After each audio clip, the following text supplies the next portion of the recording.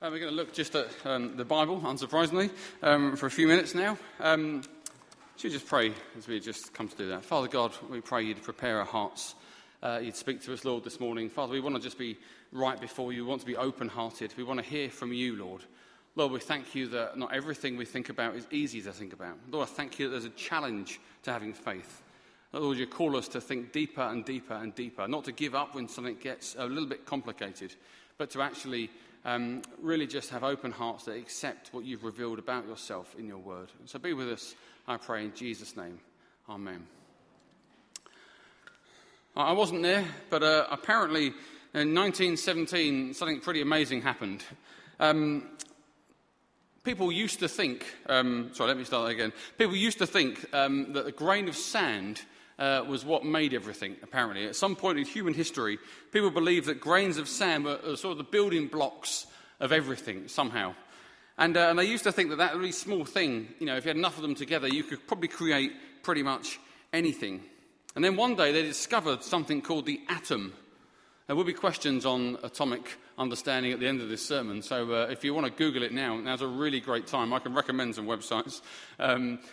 But they discovered the atom. Now, the atom isn't that big. Apparently, it's even smaller. The atom they discovered and they thought was going to be the smallest thing on planet Earth. That was going to be the thing that built everything. And they looked at it, and they looked at it, and they looked at it, and they thought to themselves that there was no way that you could do anything with an atom except have it, that it was indivisible. And then in 1917, a man named Ernest Rutherford split the atom in two. And he proved a theory that he'd held for a few years that survived even war, that this tiny thing that everyone thought they understood actually had a whole load more stuff going on inside than they first believed. So much more detail, and it was so amazing. Can you imagine being one of those guys on that team that split the atom and discovered all the other stuff inside, protons and neurons, and don't even get me started on quarks. Please don't get me started on quarks. But just like those guys in 1917, as Christians, we have an amazing opportunity to do the very same thing with the living God. We have the very same opportunity to gaze at the nature and the character and the essence of God Almighty. Can you imagine being invited not just to look at something nice, but to gaze at something you shouldn't actually be allowed to look at? As Christians, we're invited by the living God to actually come and see, to come and look, to come and study, to come and gaze at what goes below what we think we know. The Bible is a lot of things, but really what it is one large revelation of the character and the nature and the essence of God. All the stories, all the words are God's way of revealing his character to a fallen world. That's why you can't be a proper Christian without a good biblical knowledge. You might be going to heaven, don't get me wrong, but you won't know your God unless you know your Bible, because it's in these pages that God has chosen to reveal his character and his nature and his identity. And God has said to you, come and look at what I'm like. Come and discover me. And I believe that studying the nature of God is pretty much the highest privilege a human being can experience. Forget all the other stuff that you're told to study, and you must study, of course. But studying God trumps them all, beats them all. There is nothing greater than staring into the eternal face of the living God and knowing something more that you didn't know before. And this morning we're going to look at something Mark's hinted at. We're going to look at the Trinity this morning. Some of you are already thinking, how are we going to cover the Trinity in 10 minutes? Well, we'll come on to that in a second. We just sang that song earlier on, and it starts with the line, I believe in God. And just like those men that split the atom, we discover through the Bible that term God, much like the blade of grass, which we seem to think we know everything about, when we get a little bit closer, we discover that God is far richer, far more amazing than we first thought. As you read the Bible, you discover that God is more. And we come across this doctrine of the Trinity. And it's probably going to blow all of our minds this morning, but that's all right. And I'll tell you why it's all right in a moment. But we're going to look at our God. Our God is one. Our God is Father, Son, and Holy Spirit. Our song says our God is three in one. And today I want to look at this word Trinity, this doctrine of the Trinity, the idea that we have one God who exists as three individual, distinct beings, Father, Son, and Holy Spirit, all fully God, all equal, all one God. Some of you are already now definitely thinking, how are you going to cover the Trinity in about 10, 15 minutes? Well, let me tell you, I'm not going to explain the Trinity to you this morning at all, because I can't. I can't explain to you that blade of grass. What makes you think I can explain the Trinity in a way that you're going to walk out of here happy with? I promise you, I can't. What I can do is tell you what the Bible says and leave it with you. You see, when God reveals his nature, because I'm a limited human being, I can't ever hope to fully grasp clearly what God has said about himself. I can't ever hope to fully explain to you in a way you'll be happy with this doctrine of the Trinity. If I could explain to you this morning the Trinity in a way that you are happy with at 11:30 or whatever time we finish, then you can be sure that I've done a bad job. If you walk out of here thinking, Trinity, got it, then I have done a bad job. Or you've misunderstood. Perhaps it's two-way traffic. It's not always my fault, is it? Perhaps it's your fault for not listening. But anyway, that's a different thing. I remember once sitting at a train station in Bethnal Green, Cambridge Heath Overground station. I sat there and I was reading, as a 25-year-old man, the last book in the Narnia series, as you do at 25 years old. And I sat next to this guy, and I was reading the book, The Last Battle, which is kind of based on the return of Jesus at the end of time. And he said to me, what are you reading? And I thought, why did you bring that up? Because now I'm going to talk to you all about Jesus, which I did. And so I said, it's The Last Battle, blah, blah, blah. And he said, all right. And I said, but the only problem with this book is I already know the ending. And he said, what? And I said, it's based on Jesus' return, he's going to come back. And we had this long conversation. And then he said to me this. He said, the thing I don't get about Christianity is I don't understand the Trinity. And I said to him, well, you wouldn't, would you? Because it's God's nature. If you could understand the Trinity, then you can be sure that you've not understood God. If you could understand God, then he would be like you, a man. If he's God, then he's going to be slightly outside of your comprehension. And that's okay. So this morning, if we get to the end of this with lots of questions and the brain slightly frazzled, I believe that's actually a good sign. A sign that we're looking at something beyond our comprehension, beyond our understanding, and a sign that it is God that we're looking at. You see, we're not called to explain everything about God. We're called to accept and believe the things of God. When God reveals himself, he doesn't ask, are you all right with that? Does that fit with your philosophical understanding? He doesn't say that. God says, this is what I am. Believe and follow. That's as simple as it goes. We're not called to explain God, even though we can study him, but we're called to believe. So the Trinity is a truth that's revealed across the pages of the Bible, and God calls us to accept how he is and believe him, even if it is mind-blowing. And so because of that, you won't find the word Trinity in the entire Bible. If you ever have a knock from some well-dressed people in the middle of a Saturday afternoon and they happen to be Jehovah's Witnesses, they will say to you, ooh, you're a Christian, aren't you? Good. Can you point to the page in the Bible that uses the word Trinity? And you can't, because it isn't used in the Bible at all. It is a term that they came up with later on that simply means tri, three, and unity, one. Three as one. And it doesn't mean it's not in there. It's a term to define the way God has revealed himself in the pages of our Bible. What we see in the Bible is the idea that we have one God who is three individual beings, Father, Son, and Holy Spirit, each who are fully God, but who are one at the same time. Confused? Good. We're on the right track then, aren't we? If you'd have gone, it's easy, then we'd have to start again, and then we'd be here till Tuesday. One God, three persons. That's the Trinity right there. So let's look at some Bible verses. Enough talking. Let's actually read the Word of God and see what the Bible says. And so because this is not a lecture, this is a sort of sermon, we're going to try and just sort of give a brief overview. So let's look at some verses that tell us that we believe in one God. Because some people say, you Christians believe in three gods. No, we believe in one God. Christianity is monotheistic, one God. And it is universally accepted. People say, you're a monotheistic religion, one God that you worship. And the Bible itself makes it clear time and again that we have one God. Exodus chapter 20, verse 3, part of the Ten Commandments, God says, you shall have no other gods before me. To mean I'm the only one God. There's only me, no one else. There's not three of us. There's me. I'm God, and you don't have any gods before me. Deuteronomy 6, 4-5, God himself again says, hear, O Israel, the Lord our God, the Lord is one. Love the Lord your God with all your heart and with all your soul and with all your strength. One God. Isaiah 45, God says, I am the Lord. There is no other. Apart from me, there is no God. And at the end, he says, I am the Lord. There is no other. There's not three gods, there's one God. That is the message from Genesis to Revelation. We believe in only one God. And then in 1 Timothy 2:5 says, there is one God and one mediator between God and mankind, the man, Christ Jesus. We'll come on to that in a minute.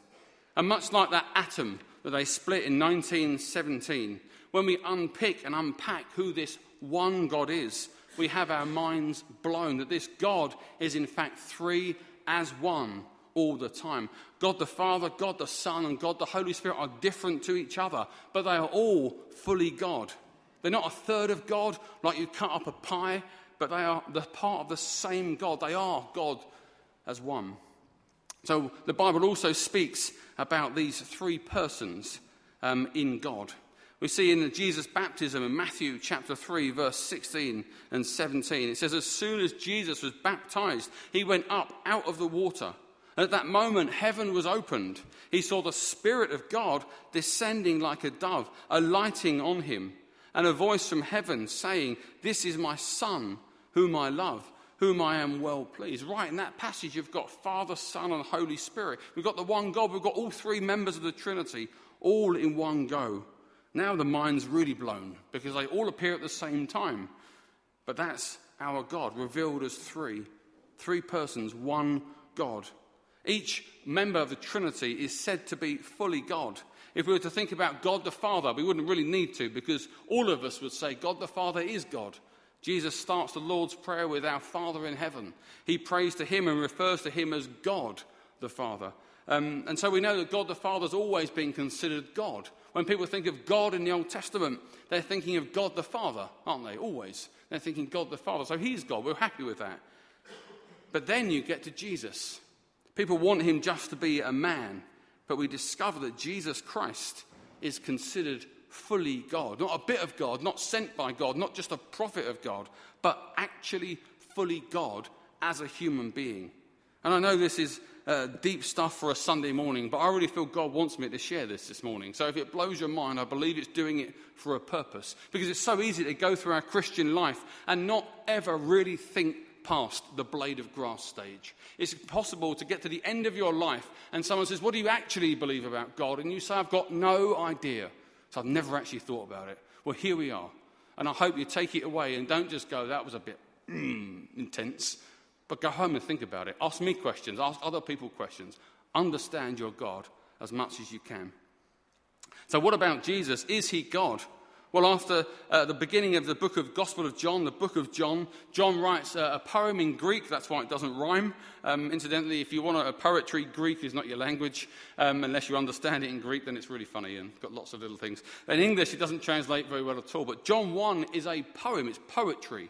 And this is what John writes about Jesus. He refers to him as the Word of God. He says, in the beginning was the Word, and the Word was with God. God the Father, God the Son, separate. Then he says this, and the Word was God. With God and was God. He was with God in the beginning. Through him all things were made. Without him, nothing was made that has been made. In him was life. And that life was the light of all mankind. The light shines in the darkness, and the darkness has not overcome it. Actually reminds me of Genesis chapter 1, when God speaks almost to a crowd, when he says, let us make man in our image, in our likeness, so they may rule over the fish in the sea and the birds in the sky, over the livestock and all the wild animals, and over all the creatures that move along the ground. When God made the world, he spoke to himself, Father, Son, and Holy Spirit. John picks up that theme in John chapter 1. In the beginning was the Word. The Word was with God. But not just that, he was God. Interestingly, our Jehovah's Witness friends, again, struggle with John chapter 1. See, lots of people struggle with the Trinity. And in 18-something or other, Charles Russell, who began the Jehovah's Witness movement, hated the idea of the Trinity, couldn't stand the idea of the Trinity and hell. And you know what he did? Dumped them both. And carved out a whole new theology that got rid of hell and the Trinity. And so when a Jehovah's Witness will knock on your door in John chapter 1, they will say, you've mistranslated that verse. It says, in the beginning was the Word was with God, the Word was a God.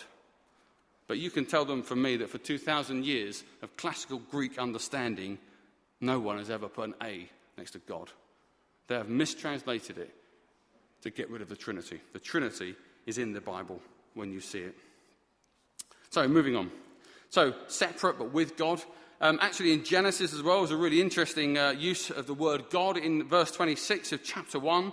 And across that chapter, the word for God in Hebrew in Genesis chapter 1 is a Hebrew word called Elohim. Which I think sounds brilliant. I think we should speak more Hebrew, actually. It sounds much more beautiful than English.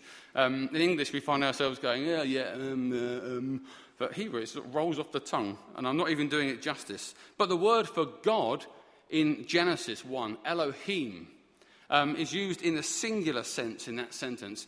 The one God speaks, yet the word itself is plural, which I think is brilliant. So even linguistically, you get this hint of the one God speaking, who is more than one, but one at the same time. So Jesus picks up his linked back to that Genesis passage. He's linked back to God in the Old Testament and creation. But Jesus himself will talk about himself being God. He refers to himself as I am. At the burning bush, when Moses meets God and asks, what's your name? God says, my name's Yahweh, which translated into English is simply, I am who I am, or I am who I will be. And if you've been doing the Bible course, you'd have had a bit of a talk on that. But I am was recognized as a name of God in the Old Testament. And so Jesus comes along and he starts saying 7 times in the Gospel of John, I am the bread of life. I am the gate. I am the good shepherd. And every time he's saying, I am God. Not a bit of God, but I am God. Jesus did the things that you associate with God. When he was in a house and they made a hole in the ceiling and they lowered down a paralyzed man on a mat. And as he laid there, what was he going to say to him? I'll pray to God for you. Maybe God will heal you. He looks at that man and he says, your sin is forgiven. And the people in the room are furious. Why? Because who can forgive sin but God? Who is this guy? And so as if to prove that he can forgive sins, he says, get up, take your mat and go home. If I can do that, I can do the other thing. I am God. All of his miracles, raising the dead, healing the sick, calming the storm, walking on water, are all things that in the Old Testament God did.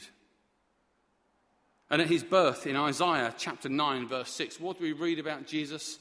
Prince of Peace, everlasting Father as well. I remember once somebody wrote that down, and I think somebody next to me thought they'd made a mistake. Jesus isn't Father, they're different. But no, they're different, yet they're one as well. Our God is fully God. God the Father is fully God. God the Son is fully God. God the Holy Spirit is fully God as well. And in John chapter 10, verse 27, Jesus is nearly killed for likening himself to God. He says, do not believe me unless I do the works of my Father. But if I do them, even though you do not believe me, believe the works, that you may know and understand that the Father is in me and I in the Father. And then he says a bit later, earlier on as well, my sheep hear my voice. I know them, they follow me. I give them eternal life. They do not perish. No one will snatch them out of my hand. The Father has given them to me. He is greater than all. No one can snatch them out of my hands. I and the Father are one. Again, his Jewish opponents picked up stones to stone him. But Jesus said to them, I have shown you many good works from the Father. For which of these do you stone me? We are not stoning you for the good work, they replied, but for blasphemy, because you, a mere man, claim to be God. The Trinity is All three are all fully God. The same with the Holy Spirit. We'll whiz through these. But in Acts chapter 5, with the terrible incident of Ananias and Sapphira, they're told, why have you gone against God? Talking about God's Holy Spirit. And in 1 Corinthians chapter 3, verse 16, we're told that our body is God's temple and that God's Spirit dwells in your midst. And his Spirit was there at creation as well, bringing order from chaos. And if you were to go through some other verses, you would see the Trinity mentioned in the same verses. 1 Corinthians 12 says there are different kinds of gifts, but the same Spirit distributes them. There are different kinds of service, but the same Lord. Lord and Spirit are the same in that verse. There are different kinds of working, but all of them, in all of them and in every one, it is the same God at work. We have the Trinity mentioned there. And 1 Peter chapter 1 verse 2. You have been chosen according to the foreknowledge of God the Father through the sanctifying work of the Spirit to be obedient to Jesus Christ, sprinkled with his blood. And of course, the Great Commission. Jesus says, go and make disciples of all nations, baptizing them in the name of the Father and the Son and the Holy Spirit. You would not even utter that line unless all three were God. Okay, could you ever illustrate the Trinity? I won't ask. But across my 20-odd years of being a Christian, or 25 years, I forget how old I am and how long I've been a Christian, it's fading into like a mist. But at different times, people have tried to illustrate this concept of three being one. Sometimes they come up with a three-leaf clover.